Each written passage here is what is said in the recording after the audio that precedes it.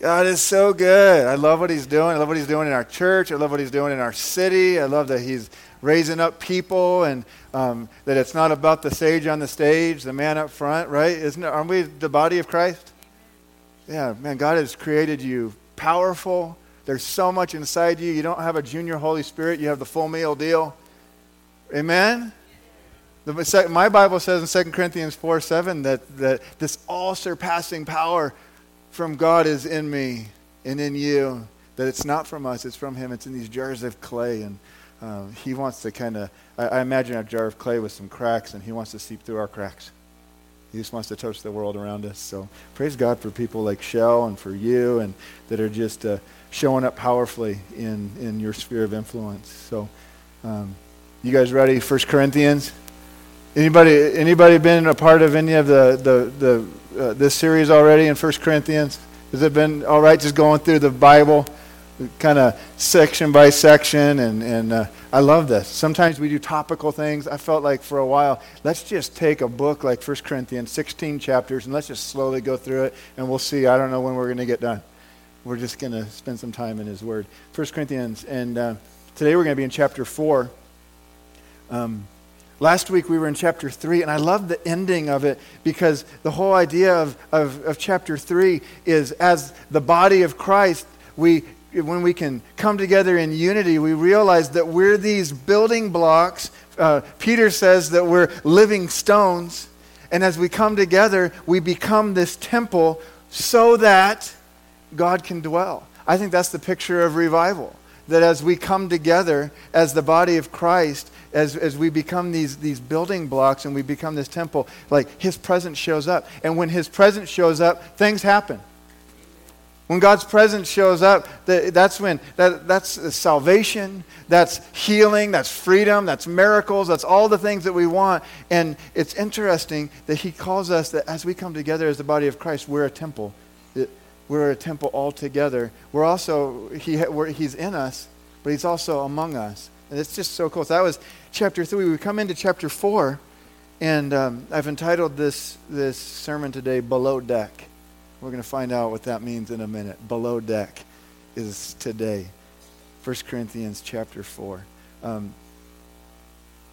Each week I try to recap just a little bit. Some weeks I recap more than others. But I just want you to know, if this is your first week, Paul's writing to the church in Corinth. And the church in Corinth the city is like Las Vegas or New York or Los Angeles. It's that type of a bustling city, business, media, all of that, as well as lots of sin and lots of temples to these different gods. And how many know, even though we're in America, we've got temples to different gods? And I mean, so that was kind of the environment that 4 years before this, Paul planted this church, and he spent a year and a half with the church in Corinth. And the idea was that this church would affect culture. That it would, in the midst of this type of an environment, that the church would rise up and would start to influence culture. And what happens 4 years later, Paul gets a report, wait a minute, the culture is influencing the church. We got this whole thing backwards. And so he, as a loving father, you'll see here even in this chapter, as a loving father to these believers in this church, he decides, I need to kind of share some hard truths. He starts off the whole book, 1 Corinthians chapter 1, with the first 9 verses telling them how great they are. And as you read that, you're like, Paul, don't you know you're about ready to rebuke them? You're about ready to say a bunch of nasty stuff. And he starts off by saying, this is what God thinks about you. That's not who you really are. All these things that he's getting ready to say, all the different stuff about some of the sin and some of the pride and some of the different weird stuff that's going on in their church, he starts off by saying, that's not who you are. Who you really are is holy. Who you really are is sanctified. Who you really are is a child and a son of the King. And there's a couple things that you've got wrong, and I want to address that, but first I just want to tell you who you are. And so if you read some of these chapters by themselves, you think, Paul's angry. He's got the spiritual gift of spanking people. Right? You read it in context and you're like, man, this is a father who has to share some hard truths with his spiritual children. And so that's where we're at right now. There's division and disunity in this church. There's small groups rising up and saying, we should follow this person or we should follow this person. And Paul's like, settle down. Today is below deck. The thought today is this: a correct view of ourselves and others elevates God to his rightful place without diminishing our value. A correct view of ourselves and others elevates God to his rightful place without diminishing our value. And we see this happening, the opposite of this happening a lot, where we have a poor view of others, right? So we're either elevating someone up as like a celebrity or higher than they ought to be, and we're putting somebody else down lower than they ought to be. And so and he's like, wait a minute, like I'm God, like I should be high, I should be elevated. And so sometimes what we do is we elevate people too high or we put them down too low. And so there's this place of a correct view of others. But it's also, what about us?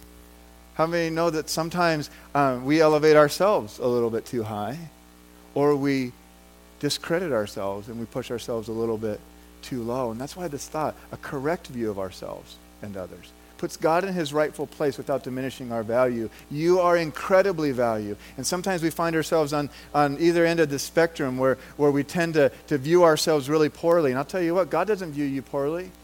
You're the apple of his eye. He loves you so much. He's got great plans for you and great thoughts about you.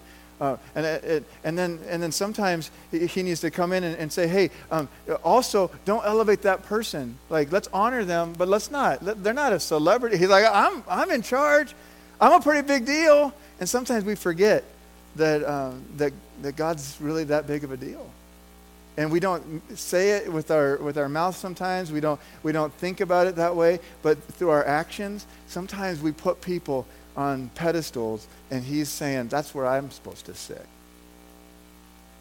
So today, we're talking about below deck. Below deck.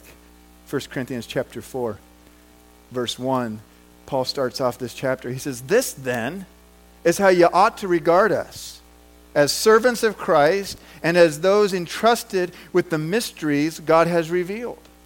And so Paul starts off with this first verse in 1 Corinthians 4, and he's telling the Corinthian church how they should view him and the other apostles. It's Paul, it's Apollos, it's Peter, and some of these other. He's saying, this is how you should view us. In chapter 3, he's like, wait a minute, guys. If you were here last week, he's like I plant seed, Apollos waters, and you guys are deciding like who has the better role. How many think it's the planting? I do. How many think it's the watering? Me. He's like, it's not really that big a deal. I plant and he waters. They're both important, but it's actually God who brings what? Supernatural growth. It's all about him. We've got these jobs. We need to do our role. We need to do our thing. But in light of God, we're really just nothing. We're just servants. We're like you're thinking about us too highly, and you're elevating one and then putting down the other. And he's like, knock it off. And in this first verse, he says, this is how you should view us. Regard us as servants. Regard us as servants of Christ. We're just servants. That's all we are. And if that would be enough just looking at that verse and moving on, that I think we get the idea. But in the church in Corinth, in the city of Corinth, they would have understood this word that Paul used, servant. When he said this word in the original language, it would have hit their ears and they would have understood exactly what he was meaning. He uses a word that actually the meaning of this word, I'm not even going to try to pronounce the word, and I've tried it a couple different times and I'm probably getting it wrong. But the word in the original Greek, it actually means it's a subordinate servant functioning as a free man. And so it's not a slave, it's a volunteer. They've chosen to submit themselves, and they're a free person, but they're a servant. They're a servant. And so it's that, but it's even more than that, that when they heard this word, they would have realized, oh, I get it. Because Corinth was a place where they built these ships. They were the trireme ships. They were a triple-decker ship, and in the bottom of this ship, They were what were called these oarsmen. They were the people. They would go below deck, and they were the under rowers. The under rowers. And that word servant, it actually meant under rower. And when they heard this, they would have been like, oh yeah, I get it. Those ships come through our harbor all the time. And in fact, we're the first place where those ships were built. They got that. They understood. He's like, you're viewing us as this, but we're actually under rowers. We're like 3 levels deep into this ship, and we're in that place where nobody can see us. We don't get any of the credit. We're in the place where we don't even see the captain. The captain's up above, and he pounds a drum, and at the cadence of that drum, we row our oars. We take orders from him. We listen carefully for the cadence. This is all we do. We're just rowing. We're just listening carefully. We're just under rowers. We're just servants in this triple-decker deck. You guys think that we're on the top, kind of directing this whole thing where everybody can see, but we're just under rowers. Any of you want to be an under rower? There wasn't a whole lot of glory involved. There wasn't a whole lot of glory. It was I bet it was stinky and sweaty, and nobody if the ship was going to sink, those are the ones that were going to get killed first. I mean, this was it wasn't a glorious job, but we were serving, and the ship it would go forward when the rowers would listen to the voice or the sound of the captain. Isn't that interesting? They would have immediately understood that they're just under rowers. It was the rower's task to row according to what the captain said, or what the captain or what they heard from the cadence of the drum. And so he wants them to view this as that. He wants the church to say, oh, so you're below deck. You're not on the upper level. You're below deck. You're just an under rower. View us like that. Stop putting down one and elevating the other. And he goes on to say in the next few verses, he says that it doesn't really matter a whole lot what you think about me, is what Paul says. He's like, I don't know that I really care a whole lot what you think about me, whether you've elevated me or whether you've put me down. And in fact, he's like, it really doesn't matter what I think about myself. I don't know that I care about what you think, and I don't really care really about what I think. He's like, I care about what God thinks. How many know that our own thoughts can deceive us sometimes? That sometimes we either think of ourselves too low or think of ourselves too high. In fact, in the next few verses, he says, man, I'm pretty sure that I'm clear conscience right here. I'm pretty sure I'm thinking right about myself, and I'm pretty sure I'm thinking right about you. He's like, but I don't really trust my thoughts. I trust his thoughts. You guys with me? This is what Paul's saying to these guys. There's a fine line between a healthy, godly, biblical honor and then elevating someone to a place only reserved for God. And in fact, Paul was the one, he wrote like half the New Testament, and so that you got to read this book in context of the whole thing. Paul, he wrote Ephesians. You remember Ephesians chapter 4? And he actually said that Christ gave gifts. You know the Holy Spirit gave gifts? Do you guys remember in 1 Corinthians chapter 12, he gave 9 gifts. 9 supernatural gifts, and there's gifts that are mentioned in Romans 12. There's also gifts mentioned in Ephesians 4. Does anyone know what those gifts are? We often call them the fivefold ministry. It says in Ephesians chapter 4 that Christ gave gifts to the church, and his gifts were apostles, prophets, evangelists, teachers, and pastors. In other words, I'm a gift from God to you. But it's true though, right? So Jesus through Paul in Ephesians 4 is saying, here's my gift to the body. I want to give gifts of people to the body of Christ so that we can equip the body to do the work of the ministry. Here's some gifts for you. Here's some gifts. Here's some apostles. Here's some teachers. Here's some evangelists, right? Here's some prophets. Here's some pastors. And these are my gifts to you. And so there's a place for honor. There's just not a place for celebrating somebody higher than they ought to be celebrated. It's keeping it in context. Like, so for instance, I'm a pastor, but I'm also a saint. When Paul says in Ephesians chapter 4 that the fivefold ministry was given to equip the saints for the work of ministry, he's a fivefold minister. He's a leader of that church. He's a gift to the body of Christ, but then he's also a saint. He's got a dual role. And isn't that how it is? We're all part of the body of Christ. And really, Paul's bringing it back in 1 Corinthians. He's saying, actually, like, you guys should really just view us as under rowers. You should view us as under rowers. There's a place for honor. There's a place for respect. There's a place for, man, thank you, Pastor. We love you. But at the same time, we got to keep in mind that we're just all under rowers. We're just servants. And he's the one. Like, we come here to worship him, not to come and see a guy speak, not to come and hear some people on instruments or sing. Hopefully, the reason why we come is for him, the captain of the ship. That's what Paul's trying to say. The church had just kind of got off track, and they weren't coming for God, they were coming for people.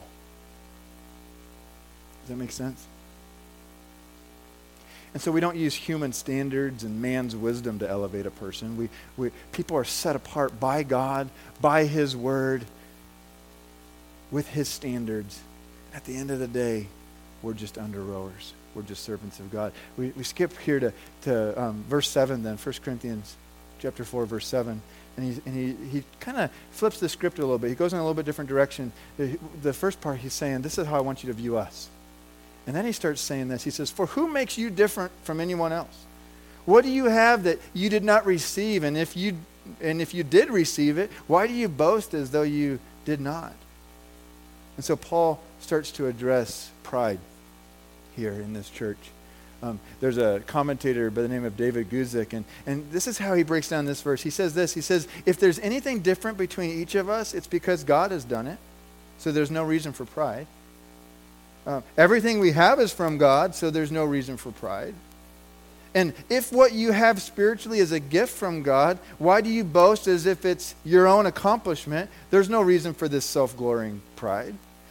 In other words, it's all from him. It's all for him. If you're gifted, it's because of him. So there's no real reason for pride. So knock it off, right? That's what he says. Knock it off. Knock this pride off.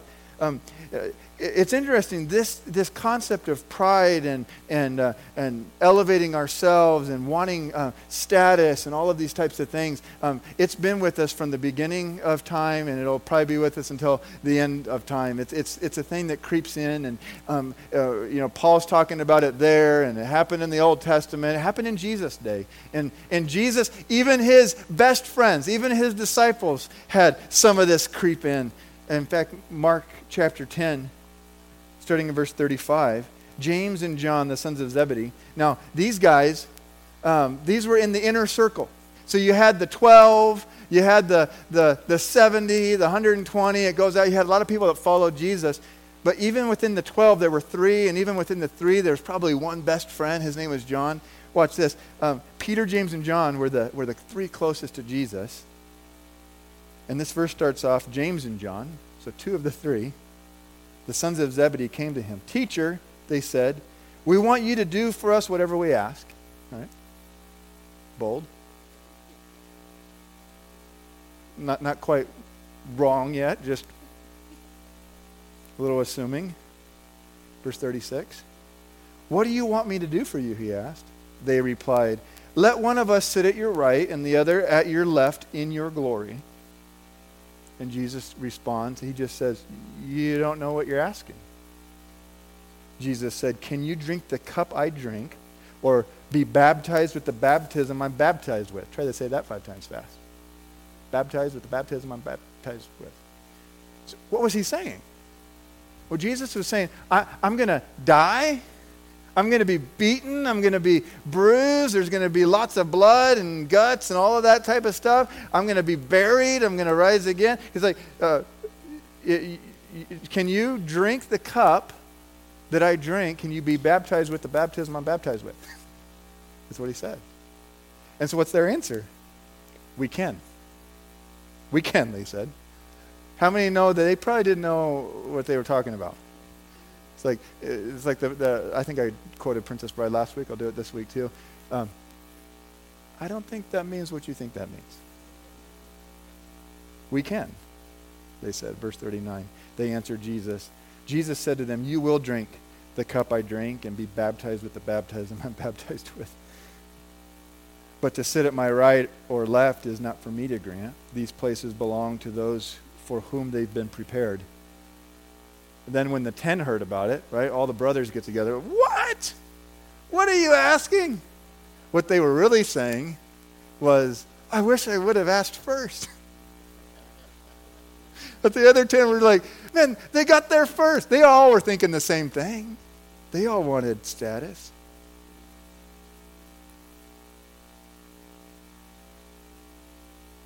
I'm sorry. There, verse 41. When the 10 heard about this, they became indignant with James and John. Jesus called them all together and said, you know that those who are regarded as rulers of the Gentiles lord it over them, and their high officials exercise authority over them. In other words, the world system of governing is this climb the corporate ladder, it's rulership and authority, it's ruling people, it's status and all of those types of things. And not so with you, he says in verse 43. Instead, whoever wants to become great must be your servant, and whoever wants to be first must be slave of all. Does that sound a little bit like someone we're reading in 1 Corinthians? It's like, we're just under-rowers. We're just servants. And then he says in verse 45, for even the Son of Man, kind of like what Paul said. I think Paul was echoing him. For even the Son of Man did not come to be served, but to serve and to give his life as a ransom for many. It's really interesting with that passage. You know that Jesus doesn't rebuke them for their desire to be great? That's not wrong. The way we get there is where we can get off track. He says, if you want to be great, go low. If you have desire for status and you have desire for greatness and all of that stuff, he's like you need to serve. In fact, if you want to be first, you must be slave of all. He's like, the way that you're wanting to do this, like, hey, Jesus, let's get to him first. And can we sit at your right and your left? I call shotgun, right? Like that. He's like, that's the wrong approach. That's the wrong way. You serve into this place. You're actually almost like a slave in this place. It's like that's how you go after it. Romans chapter 12. Paul was talking to the church in Rome, and he says, and this is that same chapter where he's talking about gifts and the body of Christ and all of this, and he says, for by the grace given me, I say to every one of you, do not think of yourself more highly than you ought, but rather think of yourself with sober judgment. Anyone ever done anything without sober judgment? You're like, we're not going to go there. He said, think of yourself with sober judgment. With right thinking, in accordance with the faith God has distributed to each of you. Paul's not saying think low of yourself. He's saying have a correct view of who you are before Christ. Would you have a correct view of what he thinks about you? Don't think of yourself higher than that. Don't think of yourself lower than that. Let's think of ourselves in accordance with the grace or the faith that God has given you. Think of yourself with sober judgment. And so we come back to 1 Corinthians chapter 4, and we're going to start in verse 8, and Paul starts to rebuke in a kind of a pride, he rebukes pride in kind of a sarcastic tone, which is kind of funny, but you have to understand that he's not trying to make fun of them, he's trying to shake them out of this pride and this self-centeredness. And so he starts to say stuff like this. He says, already you have all you want, already you've become rich, you have begun to reign, and without us, how I wish that you really had begun to reign so that we also might reign with you. In other words, he's like, you guys have elevated yourselves. Evidently, you've become rich. Evidently, you've begun to reign in life. I wish that, we're just under-rowers. Man, I sure wish, I wish it was true that you were already reigning because we'd love to reign with you. but we're just under rowers. We're just servants. You see him start to kind of lay the smack down, if you will. Paul brings it back to this under rower concept in verse 9. He says this, "For it seems to me God has put us apostles on display at the end of the procession." And not like an end of a parade, like we're just the last float, right? We're just the ones handing out candy to all the kids. No, not like that. He's like this. It's like those condemned to die in the arena. We have been made a spectacle to the whole universe, to angels as well as human beings. I like the way the Passion Translation puts it. Watch it. It seems to me that God has appointed us apostles to be at the end of the line. We're like those on display at the end of the procession as doomed gladiators soon to be killed. Amen, Lydia. We have become a theatrical spectacle to all creation, both to people and to angels. That word in verse 9 where it says spectacle, it actually is the word where we get theater from. He's like, we're just on display. We're just humiliated in front of everybody. We're just under rowers. We're just gladiators. We're just at the end of the line. We're just getting ready to die. We're just on display. And it's interesting because these are the same people, these people at the church in Corinth, you remember? They had a problem with Jesus being crucified and Jesus being God. They're like, that's not how you treat God. God, he's supposed to be elevated. And Jesus is like, well, I didn't come to be served, but to serve and to lay my life down as a ransom for many. That violated their conscience. To see him humiliated like that, to see that shameful act, to see him naked on a cross and bloody and bleeding. And Paul's saying, we're the same way, actually. And so if you'd like to be a follower of Christ, you need to get with the program. We're just under rowers. We're just below deck. We're below deck. He goes on into verse 10, again in that kind of that sarcastic compare and contrast, he says this. He says, we're fools for Christ, but you are so wise in Christ. We're weak, but you're strong. You are honored, we are dishonored. To this very hour we go hungry and thirsty, we are in rags, we are brutally treated, we are homeless. Now he's not wanting you to like, oh, give me sympathy. He's not, I mean, some of you are thinking, oh, we need to, here's the world's smallest violin playing, right? My heart cries for you. No, build a bridge and get over it, right? Is what my mom would always say. He's not talking about that. He's saying in comparison to the way you view us, in comparison to the way you're living, this pride that's risen up, you guys trying to go for status. He's like, this, you say that we're apostles. He's like, this is what it really means to be an apostle. It means we're below deck. We're under rowers. He says, we work hard with our own hands. When we're cursed, we bless. When we're persecuted, we endure it. When we're slandered, we answer kindly. We have become the scum of the earth, the garbage of the world, right up into this moment. Man, this is a really encouraging one. This is like Holy Spirit goosebumps. Anyone feel that? Right? That's what he's saying. Any of us in this room, including myself, any of us ever struggle with saying the right thing when someone mistreats us? He's like, we just turn the other cheek. Any of you struggle at all thinking about somebody else and you're like, man, when we're cursed, we bless. Anyone, that's just your first response. When we're cursed, we bless. When we're persecuted, we endure it. Man, that is not natural for me. That is the opposite of natural. I have to choose to bless and choose to endure because that's not my normal MO, right? Either any of you, or you guys are just more spiritual than me. I understand. And so he goes on then in verse 14 and he kind of brings this back to love. He says, I'm not writing this to shame you, but to warn you as my dear children. Remember, he's as a father, as an apostle. He's like, I planted this church. Many of you came to know Jesus because of me 4 years prior. Like even if you had 10,000 guardians in Christ, you don't have many fathers. For in Christ Jesus, I became your father through the gospel. In other words, this stuff isn't easy to hear, but it comes from a loving father who wants the best for his children. He's like, would you just listen? I really do want the best for you, is what he's saying.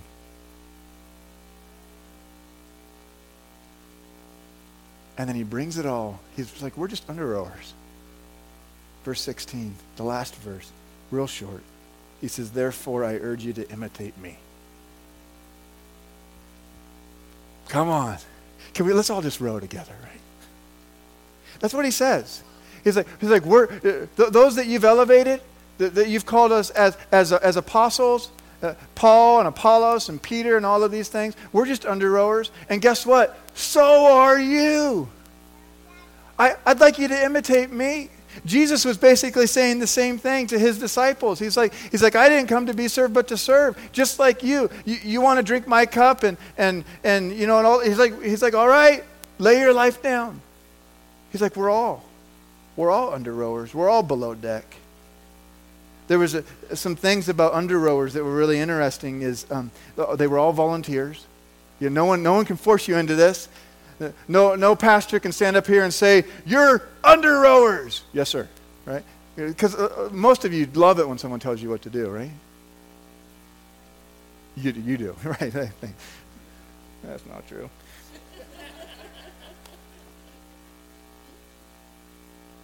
So it's a volunteer position. You sign up for this. When you say, Jesus, my heart's yours, when you give your heart to the Lord, you've actually signed up to be an under rower. Even, I don't know, who led you to Christ. If you would call yourselves a Christian here, that moment when you came to Christ, I don't know who led you or what you thought was going to happen when you became a Christian. But Paul's saying, hey, what you signed up for was to be below deck. You signed up to be an under rower. And it's a volunteer thing. Another thing about under rowers is, and this is all from, there's a website called Bible Archaeology, and a guy named Gordon Franz shared this. You signed up to be on an organized team of rowers. Like we're a team. We're the body of Christ. We all come together with our parts, but we're just an organized team of rowers listening to the cadence of the drum, listening to the command of the Lord. We're just under rowers. We're an organized team of rowers. The other thing is they rowed together. They had to listen to the cadence. This thing about being an under rower is you couldn't row to your own beat. You couldn't make up your own thing. If you did, the ship wouldn't go anywhere. The only way for the ship to move is if they listened to the cadence of the drum. Not only are we all on an organized team, we are all rowing at the same time. Otherwise, we're going nowhere. And fourthly, they had to row by faith because they couldn't see. They actually, there was no cracks. They coated the outside of these boats with animal skin or different things like that, and you couldn't see out. You just had to listen. You just had to listen. You had to just row by faith. I know we're going somewhere. By faith, I believe that we're not in the same place as we were yesterday. We're just rowing. We're just getting a workout in. We're just getting a workout in. I believe we're going. I believe that we're going in some direction because all they did is they listened to the cadence of the drum. And then lastly, the under rowers received no honor. It was who got the honor? Oh, the captain did. The captain of the ship got the honor. The captain of the ship was visible. The captain of the ship went into war or took it where they were going. And everyone praised the captain. But the under rowers, they were just an under rower. They were just an under rower. I think for me, this whole topic of pride and insecurities, it's a thing that I've struggled with. I think both sides of this, elevating people too high or elevating myself high or putting myself down. I don't know if any of you have felt that in your own life, but for me, I remember I would do things like when I was a teenager, I would wear the brightest colors so that people would see me. I remember coming home after shopping one day and I had these bright red pants and a yellow canary shirt. And I'm just I thought it was cool, but really I was people are going to see me. Don't laugh. Don't laugh. That hurts my heart. There was this place in me at a young age of needing to somehow elevate myself, and by elevating myself, I was putting other people down. That's really sometimes how we do that, right? In the natural, you put someone else down so that you can kind of elevate yourself up a little bit more. And I would do that. I was so sarcastic. I remember that's something I've had to grow in. Some would say you still need to grow in that, but man, that was a hard thing. What's the definition of sarcasm? Well, there's a couple definitions. One, sarcasm is the tearing of flesh. is one definition of sarcasm. The other definition of sarcasm is a socially acceptable emotional abuse. You're like, oh. Yeah, I had to learn, oh, wait a minute, like, we're all valuable. I'm not more than, like we're the same. The ground is level at the foot of the cross. And there was some interesting times. But then there's also this thing of elevating people too high.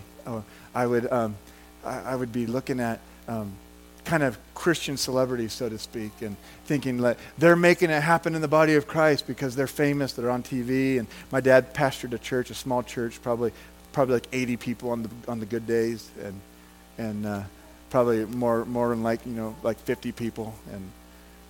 And I remember just somehow over time I thought, man, he's not successful. And I started thinking, wait a minute, to be a success, you need to have this many people in your church. You need to have this many books written. You need to be on TV. You need to do, and so I kept waiting for the day that my dad was going to have his big break, like what they do if they want to go become an actor or a singer or something like that. Someday my dad's going to have his big break. And there was this place, I don't know where I got that from, somewhere in this whole thought process of putting people up too high or putting people down too low. And I don't know what it is for you guys. But for all of us, we find ourselves somewhere on this spectrum. And Pastor Kelly, you can come if you want, and your team. Like, ask yourself these questions. In fact, if you don't mind, I promise I'm not going to throw anything at you. Would you just close your eyes if you're willing? Just for a minute here. Are there people in here people that we've elevated higher than God wants us to elevate them? I think about people in my life that I've put on pedestals. And God's saying, I want to be there. That's where I want to be. Would you think about it for a minute? Are there people that we've elevated too high? Are there people that we have in our minds demoted or lowered? We've lowered them below how God views them. He's saying, wait a minute, like I died for that person. Like I view them as great. I love them, and you've demoted them. You've lowered them lower than the way God views them. What about ourselves? Are there people in here where there's areas of pride and arrogance in your life where by your words, your thoughts, or your actions, you've elevated yourself higher than you ought? Maybe you close your eyes and you see yourself wearing red pants and a yellow canary shirt or something. Yeah. Do you somehow, by your words or actions or thoughts, have you elevated yourself higher than you ought to? Or maybe by your words, your thoughts, or your actions, you've demoted yourself lower than you're supposed to be, lower than the way God sees you. And you may fall into one or all of those categories, and I just would like you to take a minute here before the Lord. Let Him show you. This might be a place where you just say, God, I'm so sorry. But I didn't even know I was doing it. I didn't realize it. I just want to be an under rower. Maybe you can tell that to the Lord. I just want to be a servant. I don't need any high position. I don't need any glory. You get all the glory, Lord.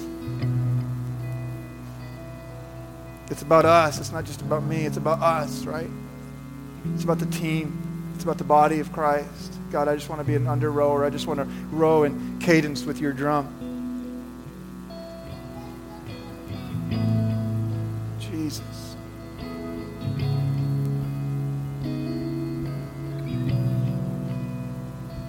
You just take another 30, 60 seconds here. I'm just going to be quiet and let the Lord show you if there's an area here you just need to say, God, I'm just so sorry.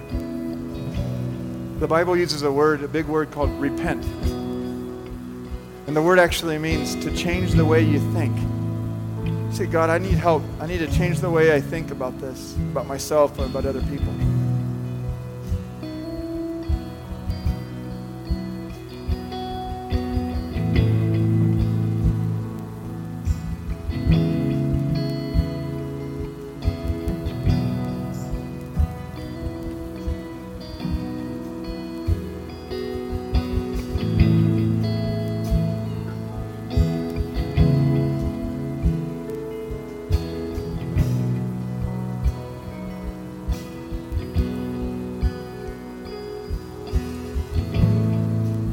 We're going to go into one last song here this morning. And can we stand together?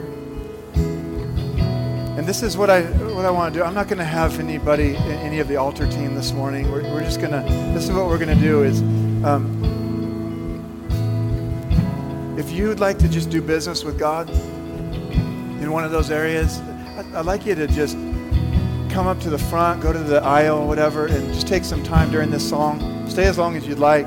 But position yourself in a place that just says, God, I want to do different. I want to respond here. I don't want it to be about me or about other people. I just want this to all be about you. Let's be under rowers. Let's worship. And when you feel comfortable, when you'd like to, would you just respond by just coming to the altar? You can kneel, you can stand, and it'll just mean that you're just saying, God, I'm responding to what you're saying this morning. Pastor Kelly.